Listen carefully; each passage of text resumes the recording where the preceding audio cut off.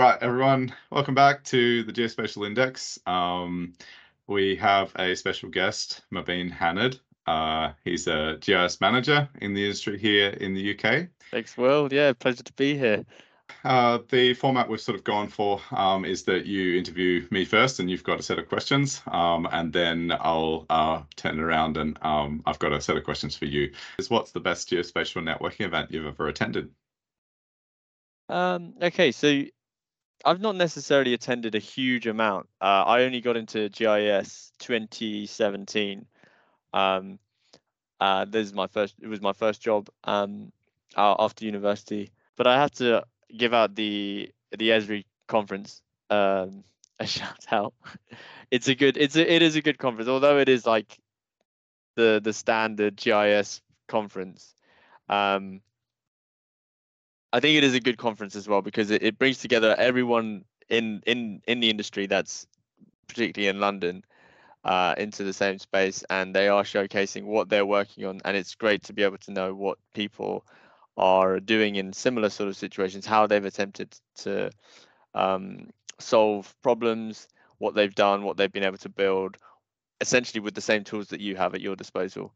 I mean, it's especially at an Esri place, everybody's going to be using Esri software, so yeah, and who they've been able to help, you get like a plethora of collaborations. You get people working with river trusts, with police, with local communities, with big corporations, etc. Like the solutions that are being made are just helping all sorts and all different types of people. So in that sense, it's very inspiring. Yeah, no, I've been to an Esri. I went to Esri User Conference in San Diego 2015, and it was life-changing experience in a way. Also in London, there's GeoMob, which I really encourage people to check out. And the smallest one of all is London Map Up, which London, is what I run. Of course, yes. Anyway, I was almost thinking, what's that? I've heard of that one. Exactly, what's that? No. Oh God, I have to do a better job of promoting. Yeah, I'm sure it would get some traction. Let's see. So you imagine you've just been to one of these amazing networking events, and you're all inspired. So then the next day you win Powerball, and you have £1 billion to set up the world's best geospatial firm. So what happens in the first 100 days? Okay, that is a great question, and it really tests me on how much I know about building a £1 billion firm. Well, you've already got the £1 billion. You just need to make it into a wicked firm. Yes. I think initially I would go for it may seem like a left field decision, but it may be to buy land in a cheap and cold place so that I can host the data. So data warehouses. Great answer. Yeah, I don't know. There's obviously ways you can just rent instances on Amazon or Microsoft or on one of these other big tech firms. But I think to be able to get obviously if you've got £1 billion and you're going to spend it, you want to get some return. You want to be able to keep, and part of the question is this is to be the best geospatial company. So to host and own the data that you own, definitely is probably very important to making sure that is successful. I mean, like nowadays everyone knows, like it's almost like we were conned into it, but it's like, oh my God, like Facebook owns our data, and it's like that was the plan. Like it was to always build huge data sets and own it. So, and I think yeah, that would be my first step, and it would probably be quite a bit of money to take that, but that's the idea of having like cheapish land in somewhere cold. It's not going to be necessarily like an attractive place, so you might save a bit of money there with land possession. But yeah, I think then next I would just probably work upon like producing and acquiring bespoke data sets that get made available via subscriptions. Continue to do deals like that to just keep acquiring data sets, Mm. creating data sets that are bespoke to be able to offer that. And yeah, that goes beyond the 100 days, because that would be a continuous mission to just essentially have everything as a No, but data I set, like and it. anything you You're want. going for the right foundation there. And it's similar to Ezra. You want to have the data sets and the subscriptions to those that underpin as much of the industry as you can. Sounds like what you're going for.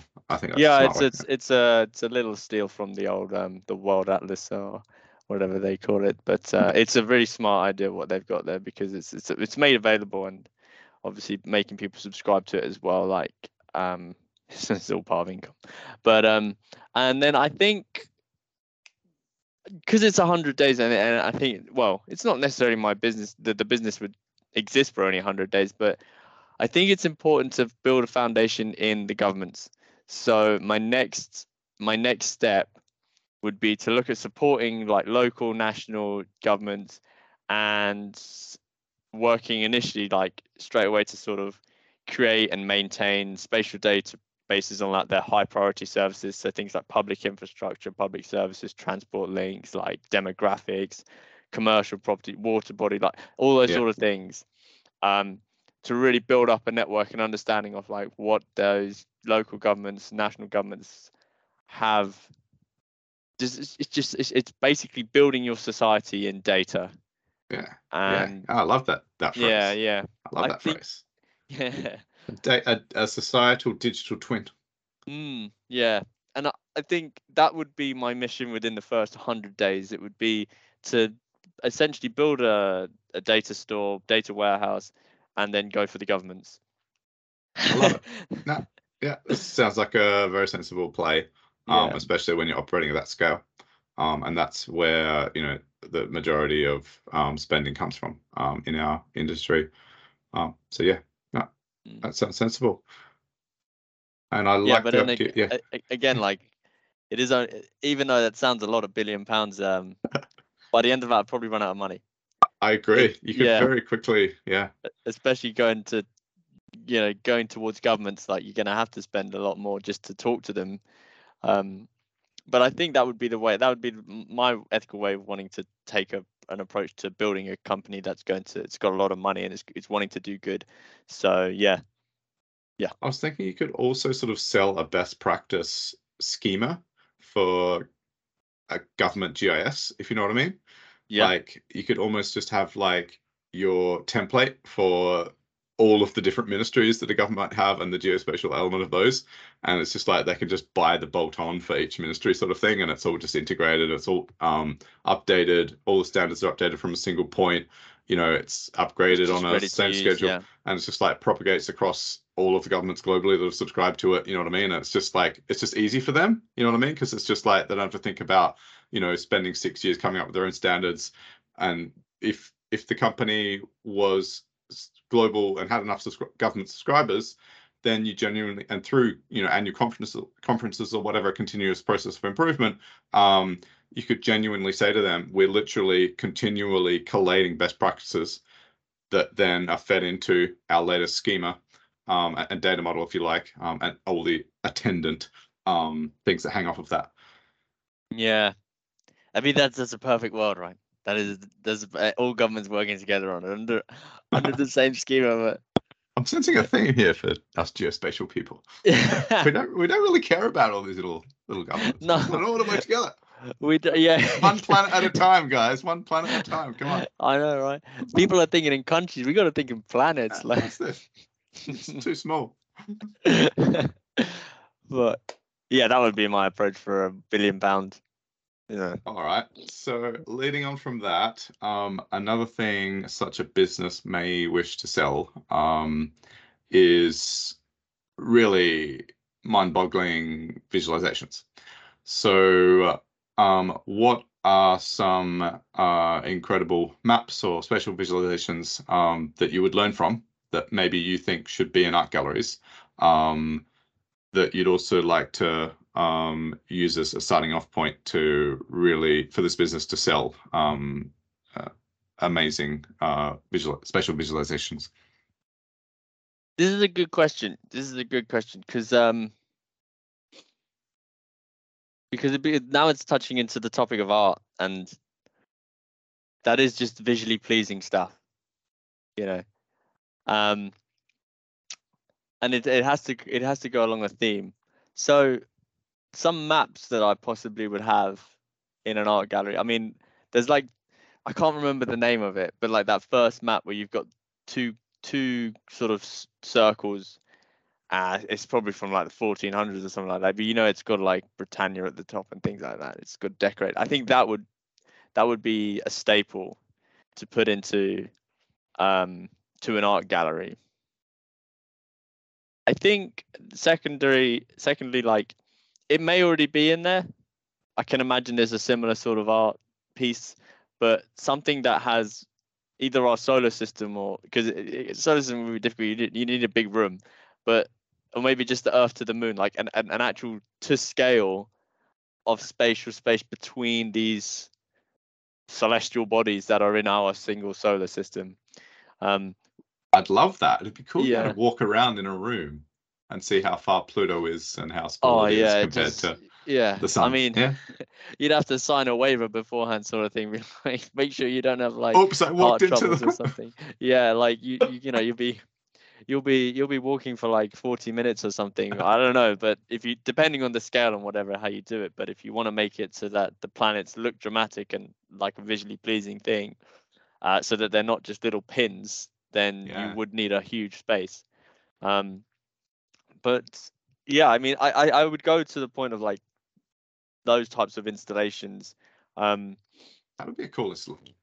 yeah, I think it would be. I think it would be very like education as well. Like people really get an understanding of like where things are. Like, I mean, that is like our well, Esri's tagline, like the science of where, but like where things are and like how far away it is when you look into the night sky. Like even the moon, like it's not just out there. Like it's hundreds, thousands of miles away, and to be able to like it as a number, like you just sort of think, okay, hundreds of thousands of miles away. But like when you sort of are able to visualize it, you get a real understanding of not just like how big 100,000 miles is, but like how big a mile is, and Yeah. then that helps you be a bit more locally on like where you are in your space and like Yeah. what's around you. Like I think it can help to do that. So I think art should obviously have some element of, it should be a talking point. It should be Mm. thought provoking. So yeah, it would be around that sort of stuff. But then like maps and things like that. Is that the question? What maps would I Well, have in an art gallery? yeah, it's basically trying to sort of, for those who don't care about GIS, who can't Mm, help but be amazed. yeah, It's like unquestionably yeah, staggering. yeah. I mean, because again, I think like art should definitely be thought provoking. It should definitely have like, it should tell you a story. And the thing with like when you take the topic of maps, like the story is always agendered. It's always biased. So you Absolutely. need to, yeah, you need to be able to show like the clear bias in what you're gonna be exhibitioning. So I would That's a have like, huge point. yeah, I would have multiple of the world maps just on different projections. You know, you got like Makata and things like that. It's just like all next to each other, or just like Africa or something like that, just showing it on different projections, just so that people can just see like, well, which one is real? Like, this is the one I recognize, but this is also Africa. This is Africa. Like, Yeah. you know, just sort of like get them to sort of, like, I kind of like, like disintegrate, remove like their belief of what they know Yeah. to get an understanding of like this is what is also like considered what you Yeah. see. So I think No, that that, would be yeah. what I would hang in an art gallery. It would definitely be something to disrupt what is common belief of spatial information. It wouldn't just be say like this is something pretty. Look at this nice map. Mm. Yeah. Yeah. No, it's a great answer, and I liked you picking up on the idea of bias, and agendas, because I think that's us little mapping people. Mm, We're often paid to do what we do by very powerful organizations who have definitely got an agenda. yeah. And the classic one is the national map, like showing, the boundary of a state again to get back Yeah. to our Oh yeah. rights. Yeah. Anyway, no. Okay. All right. So your £1 billion world's best geospatial firm is starting a data center in Alaska. You Yeah. are then seeking to dominate all of the governments with subscription services. Excellent stuff. And you've got some ideas about incredible visualizations that you can do with the data in your data center.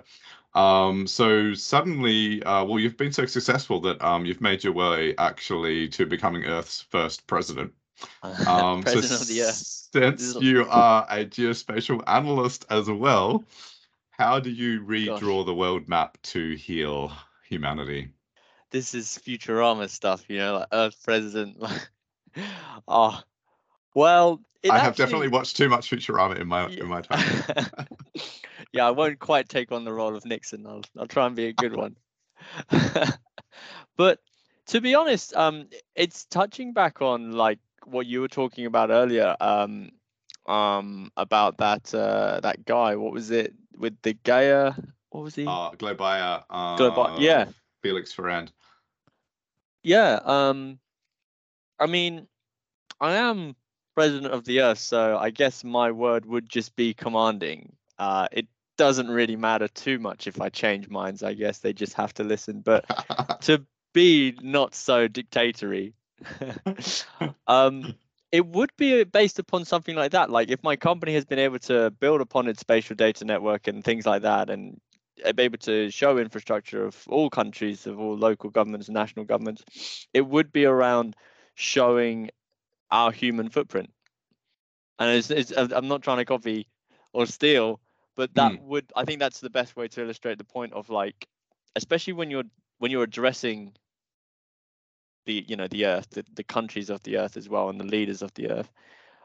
It would be to show like where everything, where all the relationships are, basically.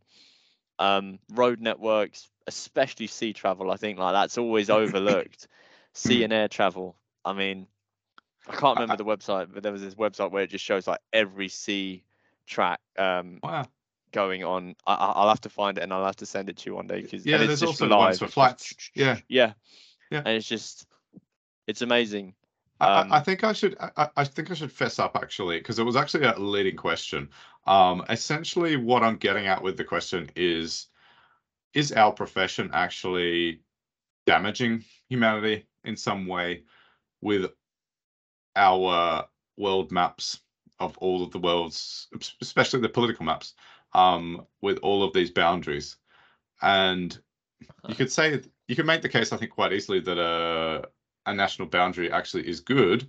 Um, it gives, something that a territory where a certain set of rules apply. For example, Yeah, yeah, democratic ones. yes, At yes. least that section of the population has been protected from dictators. But I'm just wondering, and maybe I confess it is a leading question. I am sort of implying that there is something to be healed by redrawing the world map. Yeah. Is that true, or am I wrong there? Is there something that a Earth's first president could look at there that could be expressed geospatially to bring it back to?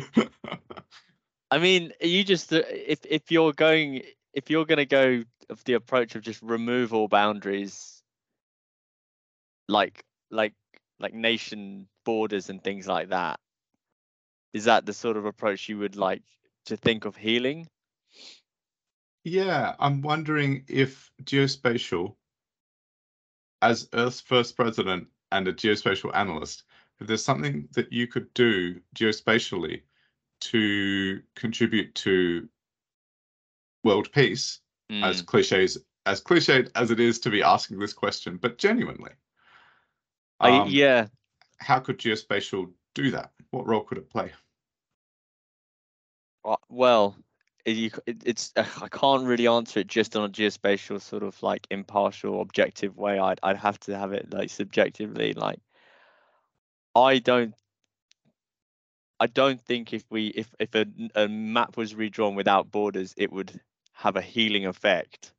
Yeah, I think it could possibly have an opposite effect yeah, sure. in a way because borders are not just visually, they're in people's minds and brains and their cultures and things like that. And and actually borders can provide a bit of a safety net, especially when you're able to see like that sort of stuff. I know obviously it perpetrates a them versus us like mentality, like just instantly. Yeah. But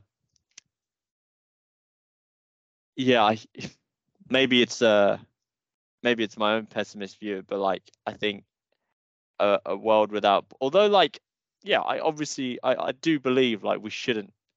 Well, yeah, I do, like in a perfect world I would believe like borders are just not a good thing. We should have freedom of travel, etc., around the world, and we should all get on. But when it comes to actually the practice and reality, like, I don't think it necessarily works so well. Yeah, I have some maps. Could I just Yeah, share my screen again just for a minute to get extra context? I agree with you that it could definitely create a whole storm of wars and fighting, yeah, to remove all of the borders. But I think not all borders are created the same, and you can really tell I'm a troublemaker.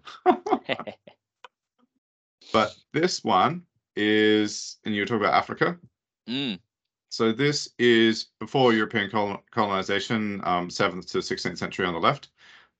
This is European territorial claims, 1914, and this is after the colonial era, 45 to 90. And then you got Sudan here that's since been split, the usual story. But I guess this is an example of how, because some borders everybody agrees with, and they have a personal relationship with. Others have been imposed. And to me, the current state of these borders matches more closely the European territorial era, colonial era, than the pre-colonial era. So yeah. That's, I guess, sorry, I didn't fully unpack all of the details of that question. No, I no, I think I was looking at it maybe basically just on a like static map, right? This is it. But of course, there's like historical reasons why these borders are put up, and you're probably onto the. I mean, at least language wise, like those countries, that's a great way to split Africa up. I mean, it's not a great way to split Africa up because they'll have their native languages there, but like there will be a dominant, like a French speaking or an English speaking country where that is like partly the national thing. But it's really tricky. I mean, as Earth president, I have to be diplomatic with these things, and I think disrupting too much just to try and put in an education of like what is actually the underlying truth of like what makes up these countries, it's just violent, really.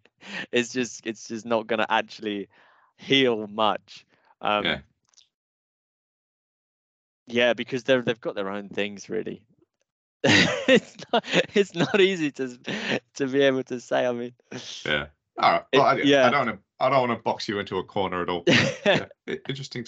It's a thorny topic. It definitely is. It definitely is. Maybe beyond the powers even of a president for Earth. Maybe we will need the aliens for that one. Maybe. I mean, to galvanize us all. I wouldn't mind delving further. Maybe if we were just in the pub, but on the podcast, it's just I feel hot. Yeah, sure. I agree. It's difficult territory. All right. So one thing you were talking about before was different projections or ways of visualizing a continent. So related to that, Makeda has done untold damage, one could say, to public understanding of the size of countries. So which projection do you choose to fix this, and what will you do to convince school book publishers and Google Maps to get on board? I love that question. Can we just state that again? How badly Makata has done. It's just for the world. Like, it's just ruined it. No one has an idea of what is what and how the size of things. It's just, it's abysmal. And I can't believe it's so old. I can't believe it's like 600 years old and it's just still used today in like modern like technology. Like, that's what the one we go to. It's done very well for itself, but it is a poison. To me, that one thing says how inadequately our profession is serving humanity. Yeah. I think it is very true, because like even like in our day-to-day jobs, it's so hard to like convince people and things like this that this is an important thing. And you can base everything like if you have everything, if you just basically have like everything as a GIS foundation, like you just get a more accurate and better understanding of like what you're doing, what it is you're doing. So yeah, down with MacArthur basically, but without swearing. So yeah, it's done. It's. I mean, people will think like, if you listen to that conversation as a novice, people will be like, what is it? What's wrong with the map? Like, and maybe not quite get to the grips and understanding of like what it has done. But yeah, and like we say, it's a total agendered bias map. It's To I me, think it's the Northern Hemisphere. It benefits the Northern Hemisphere. yeah, yeah, oh yeah, entirely. I Uh, think it was made for shipping or something like that. But yeah, it's you just know, for straight line. Like it makes navigation easy when you're. It came from the age of exploration, if yeah, that's what the correct term, and you could easily plot a straight line and navigate on that straight line between 2 points, and like you can totally understand how people would fixate on that. yes, Given that the way the world is these days is an expression of the success of that era of navigation. But I think the best way to characterize the damage is that Greenland looks like it's the same size as Africa and bigger than mm, Australia, when yeah, it's like 1/14th the size. yeah. I And mean Russia, yeah. yeah, yeah, I mean that and Antarctica is just because the Antarctica one is to me it's the worst thing about it. Like Greenland, Africa, like yes, is they're out of proportion, but when we have a conversation of how much ice is melting in Antarctica, and people look at it and think, well, there's just so much there, like it's clearly the biggest landmass on the planet. oh, I've never It's thought about like, that. no, it's not. It's only slightly bigger than Australasia. Like it's not. We're not. It's not a massive source of ice just because it looks like that at the bottom of the I screen. I mean, if never there's thought about that. yeah, I feel like that is possibly the most damaging thing. If I could, I think I maybe have the tab open. Like, if I could share my Yeah, screen yeah. on it. So you're saying it Um, essentially affects people's understanding of the consequences of climate change? that's that. Well, yeah, that's in a to take it to like a contemporary like teaching of what it is it's doing. I would say, yeah, that's possibly something that it could be having, because people will look at this map and just go like, oh yeah, that's right, because look at the size of this thing. Look at this. Right. This is Yeah. you can fit all of the land mass Yeah. of Asia, Europe in here. Yeah. Yeah. It's just not true. Yeah. This thing is only just bigger than Australasia. Yeah. You know, You would never realize that. you I wouldn't. I didn't know that. No, Wow. you'd sit there and think, wow, it's huge. Like And the you same for could, Greenland. It looks like there's yeah. another huge sheet of ice up It's there. Yeah. yeah, and that is obviously, we should state that that's the problem with the Mercator projection, is that the poles are exceptionally distorted and really stretched, whereas the sort of center area is sort of shrunk in. Yeah, how it's continued as like our main map and projection is just it's beyond me. But okay, so I can I'll just come back. Now that was uh, a good accompaniment. Yeah. To the yeah, question. Yeah. and that's what I think. Like the question, sorry, you stated was Well, how do we is it basically get the people on damage board? to public understanding? That is what I believe. Like the damage to public understanding. People do not understand like genuine land mass size. Another one Yeah, for me, it's the power aspect as well.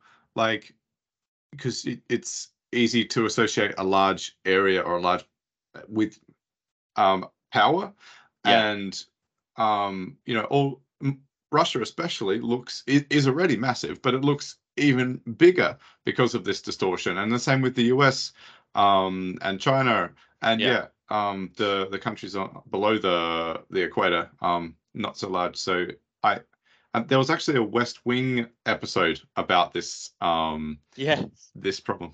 Yeah. Yeah, Yeah. yeah. I So was reading about that as well. I think they were saying like they want to change the maps basically. yeah. Did you watch that episode? Is that something you've seen? Yeah. Yeah. Yeah. So it's kind of Yeah, like a but classic thing in our industry, so I want to cover mm, it. Yeah, no, I'd like to see that episode now. I was touched on it and I was like, oh, I wouldn't mind checking that out, see what their arguments for and how it sort of all concluded and panned out. I've never actually watched The West Wing. I think it was a bit before my time, but yeah, it's quite funny that they decided to take that route as one of the episodes. But yeah, it's, So in so summary, it sounds like your argument in favor or against the Mercator projection once and for all is that it diminishes our understanding of climate change, and makes it look like it doesn't properly communicate the fragility of Antarctica or of the poles. yeah, it just doesn't help public understanding of their world, of the idea of land mass, of the idea Yeah. of like the vastness, extensiveness, how it, because from a Mercator projection of habitable land on that, you look at it and you say like, well, we could apply everything here and there, but these places are massive. They're so big. So it just doesn't help people to get an understanding of like why things are where they are and how they've been able to succeed. Because a lot of the reason why societies are like developed in like the Western world is to, well, not a lot of the like one of the reasons is like it's not such a big land mass. It's actually easier to be able to put these things in place. But That when is a you very interesting yeah, phenomenon. yeah, but when you take this huge land, it's hard. It's very hard. Yeah. So it doesn't help in that sense. So like to go on to the next part of the question, like what would I prefer to have as a projection? I mean, it's just the classic like either the Gal Peters or the Robinson projection. Like they're just a bit more like realistic. I mean, there's obviously still some distortion. It's hard to get a perfectly accurate map, and I guess it does need to be it needs some visual pleasing, especially like if you're going to be using it in Google Maps. I think it's hard to get it like that, but at least that gives an understanding of like a little bit better on like mass size of continents on this planet. Essentially to squeeze the map, the top and the bottom. Yeah, so, yeah, pretty much, and then just extenuate the middle because that's what the Gal Peters one does, right? Yeah, it sort of makes tends to make them quite long, yeah, or high. I think and that's the thing. It like that's what's so visually displeasing about that map but it's because we're so used to a Mercator projection that when you see it when it's actually like when it looks real, that's what it looks like. You're like, oh, this just looks wrong, and that is a problem because it's more accurate, right? We're in such a way now that the more accurate and like actual rational look at it doesn't look right. That's a trouble. That's a problem. But okay, so how I would try and like get schools and Google Maps to take this on? I mean, it's a tricky one. For Google Maps, I think I would just try and say to them, I'd go on the argument of integrity. Like it's like you're providing a service. Like, do you want to have integrity on it because what you're providing is not accurate in terms of projection. That would be one of my ways to go about it. I mean, I don't think it's difficult for them to be able to actually change their projection because it's only one thing that they have to change, and it's rolled out everywhere. So if they want to be an accurate an accurate company that gives away good information, accurate information, then that would be my argument for them. I agree. Yeah. Simple. Yeah. An accuracy. I agree. Yeah, I think they would actually possibly listen and take that in. But again, I don't think they don't know this already. To me, that just comes across as laziness.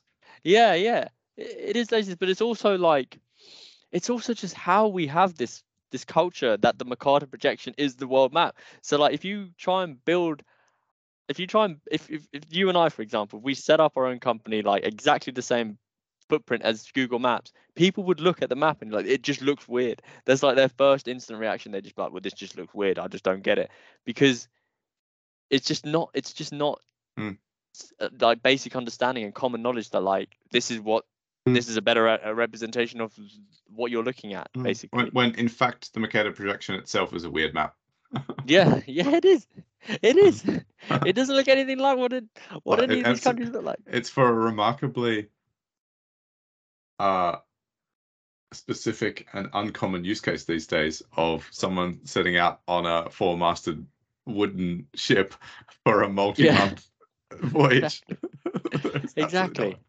I mean, even the UK looks quite big on the MacArthur project, and like I don't think it's that big in real life. It's quite a small, but it looks like a good sizable landmass. But yeah, schools is just tricky. I mean, like it's all funding. It's not just one simple solution to change. It's a bit more expensive. It's actually probably more expensive to change school education than it is to help to change Google's thing. But if with it with an unlimited supply of money, or if I had that £1 billion on the Powerball, I guess I would just go towards funding changing all the maps in textbooks and maps that are on walls, etc., and just a new syllabus for that, and that would be the way forward. I think. Yeah. If you just throw money at it, it would probably help, because I think that's all. I mean, that's how you build a syllabus. You buy it. Yeah. Good. Okay. Sounds like a nice systematic approach. And yeah, I appreciate your reasons there. Okay. So we're carrying on a theme here from between the interviews. So what's your favorite map of the Anthropocene? My favorite map of the Anthropocene. Is that just from 1950 onwards? Yeah, or just ways to visualize this new epoch after the Holocene. So I suppose the classic one of the Holocene was that was the new hole basically after the ice sheets melted, as far as I can recall. So a classic one of that might be somehow visualizing, the receding of the ice bridges between, Russia and Alaska, or, Australia and New Guinea.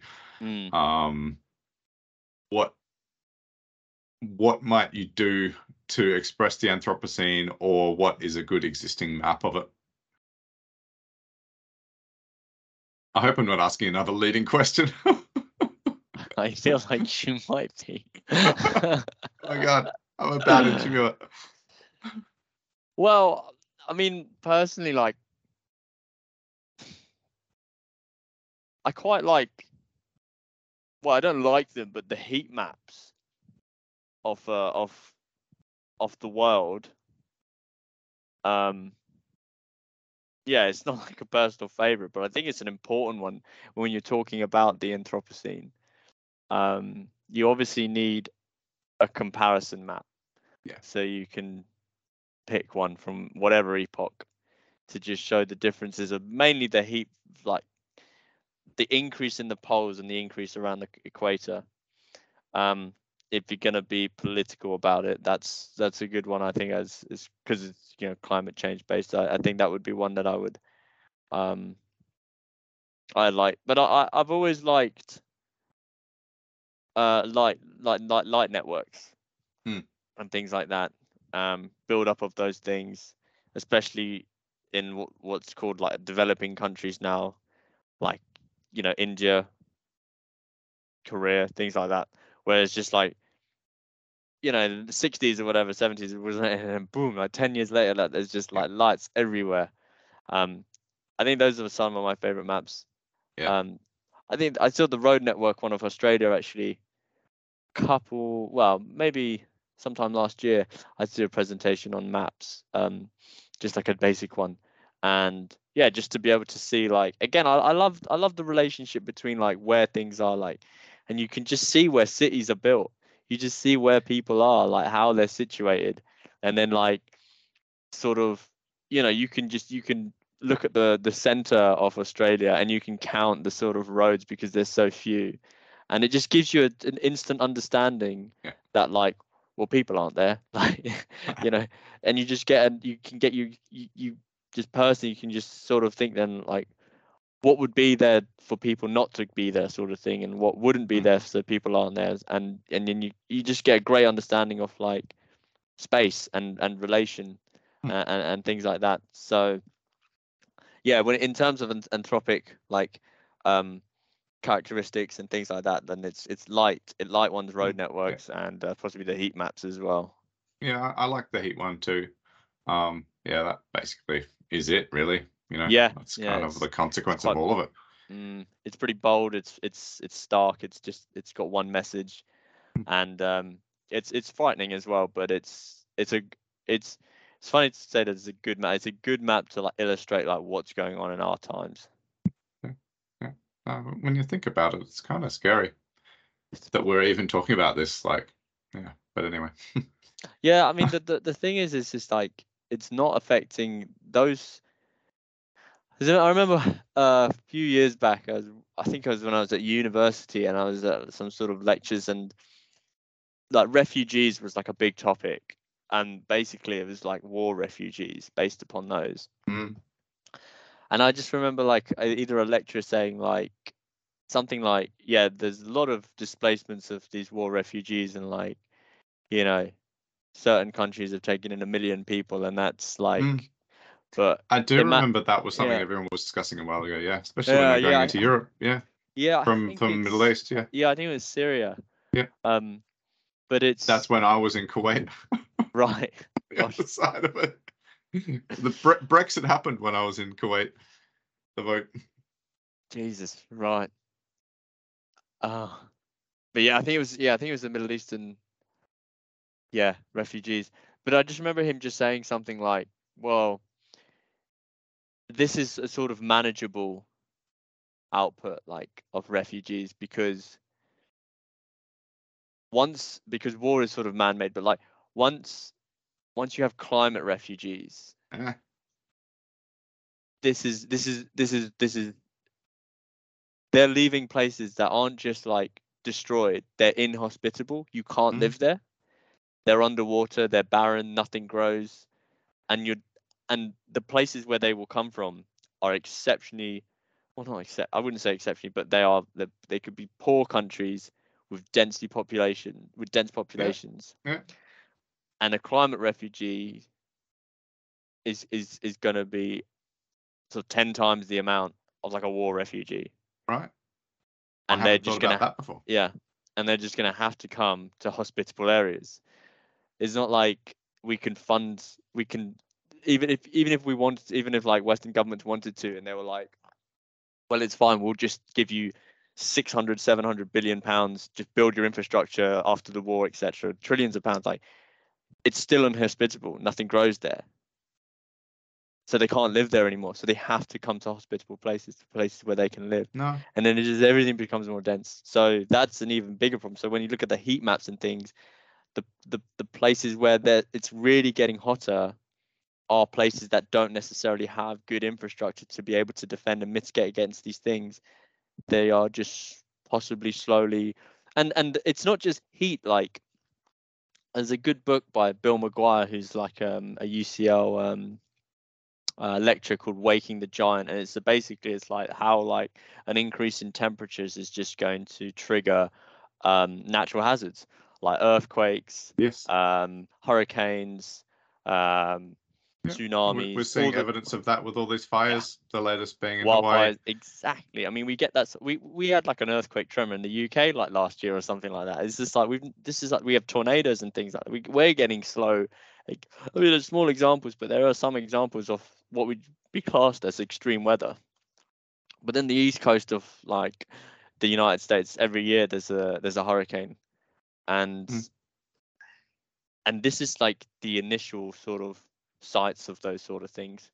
Um, like Hawaii right now has experienced like a horrible wildfire, and again, it's possibly a country that didn't have like yeah, defenses in place for yeah. this sort of stuff, and that's the trouble. Like the more and more natural hazards occur, the more they'll go to places that don't have defenses, that don't have like a plan in place to stop this sort of stuff. Mm, So yeah. that's when you get So climate these disasters, refugees.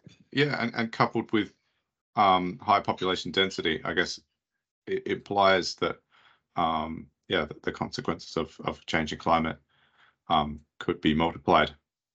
Yeah, Yeah, or they're multiplied over uh, a huge, a significant proportion of humanity. Yeah, and I never realized before, but you're right. Yeah, there could be. refugees and migration of an unprecedented scale. Yeah, and it would be instant, you know. Mm. It would be suddenly, and like especially an example of a flooding or a natural hazard, like just destroying something. Because again, like the tectonic scale it doesn't have a limit. You know, we could still experience massive earthquakes, super earthquakes that just rip through. So, I mean, this is speculation. I'm not a geophysicist, and I don't know if climate change is necessarily affecting higher intensity earthquakes, but there's been evidence lately of like big 9.1, 9.7 like earthquakes that are occurring more I'd like to frequently look at that. today. Yeah, I'd like to see a chart. Okay. I All right. There is this app called Quake Feed.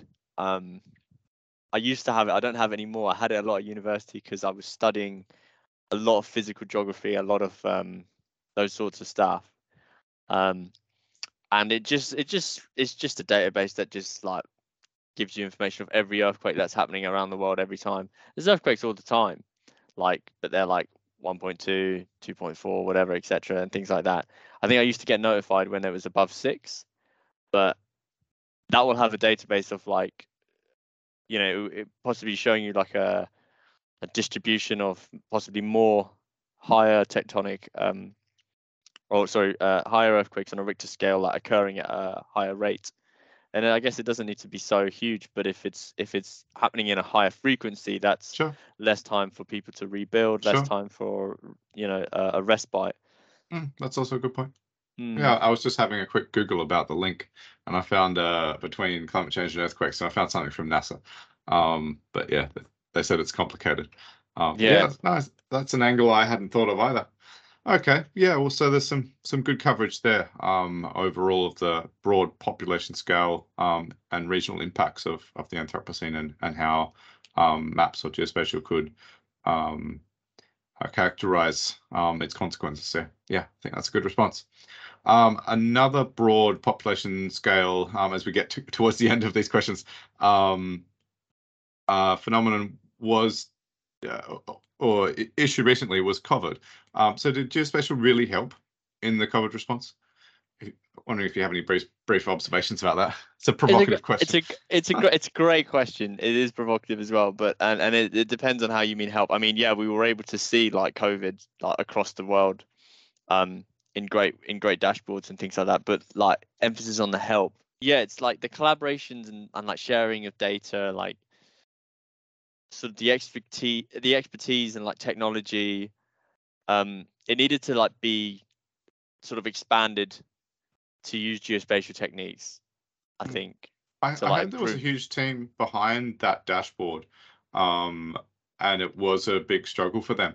And they had to verify all of the data before they just put it up. They didn't just randomly accept whatever data was given to them by whatever government, was reporting on their statistics. And yeah, I didn't realize. I just, thought, they get a bunch of web feeds from Yeah, health departments around if the only world. it was that simple to just stick APIs in and then bang, you've got your bespoke data dashboard and things like that. But yeah, it's just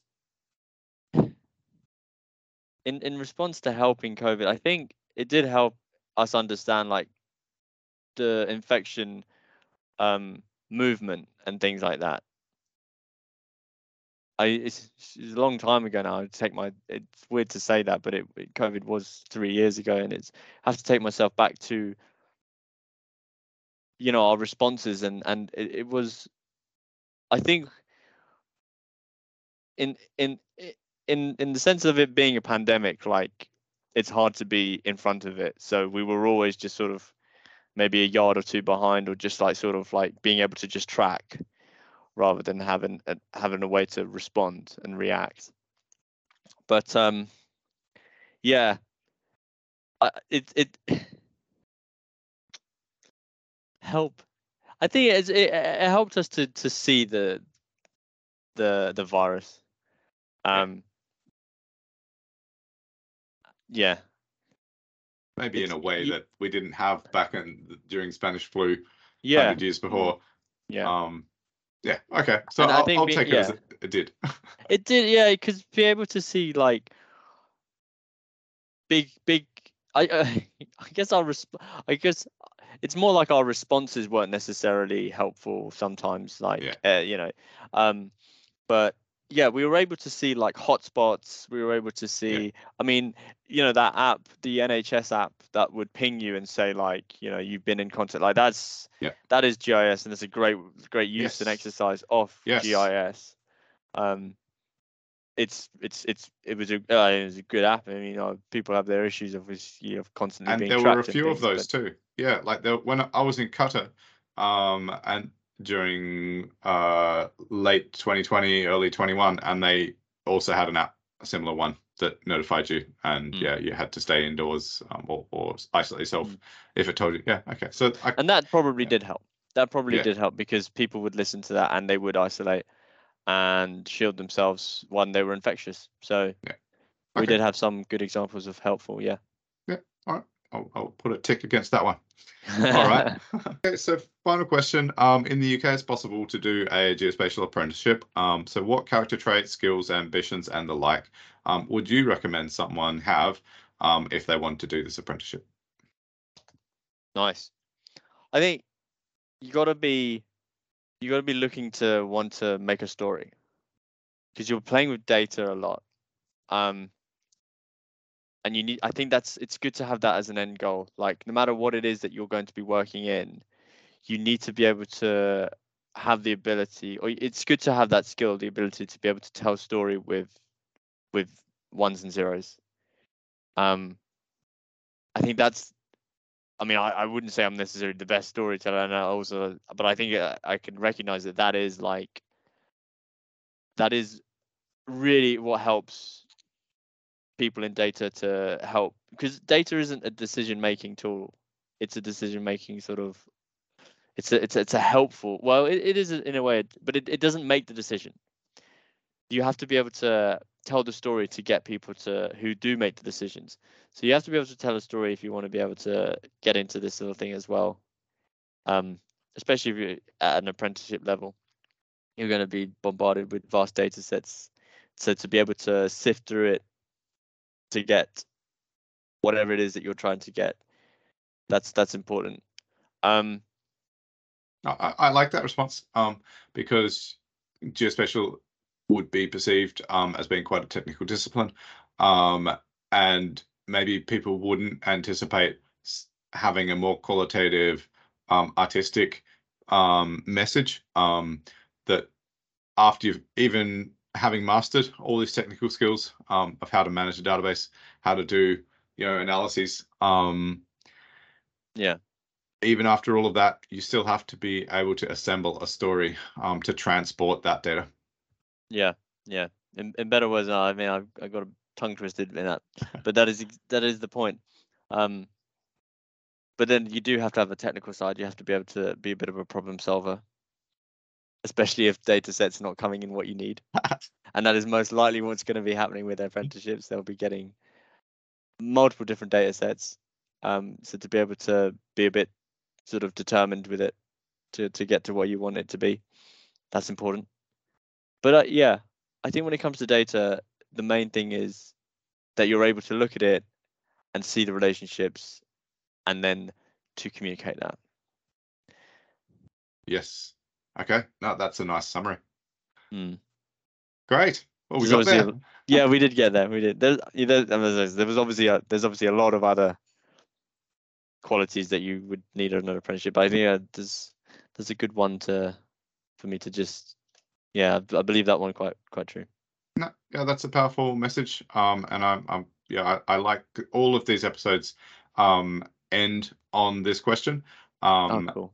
Yeah, and I feel like we're building up a bit of a knowledge bank for people from our industry, passing on to the next generation. So thanks for that message. No problem. I hope I haven't copied anyone or anything like that then. No, it's a new one, and it's fine to reinforce things too. So great. Yes, true. You were talking about patterns, so yes, the apprentices listening to this can find those patterns. Yeah. Very true. Well, it was great, Will. I really enjoyed that.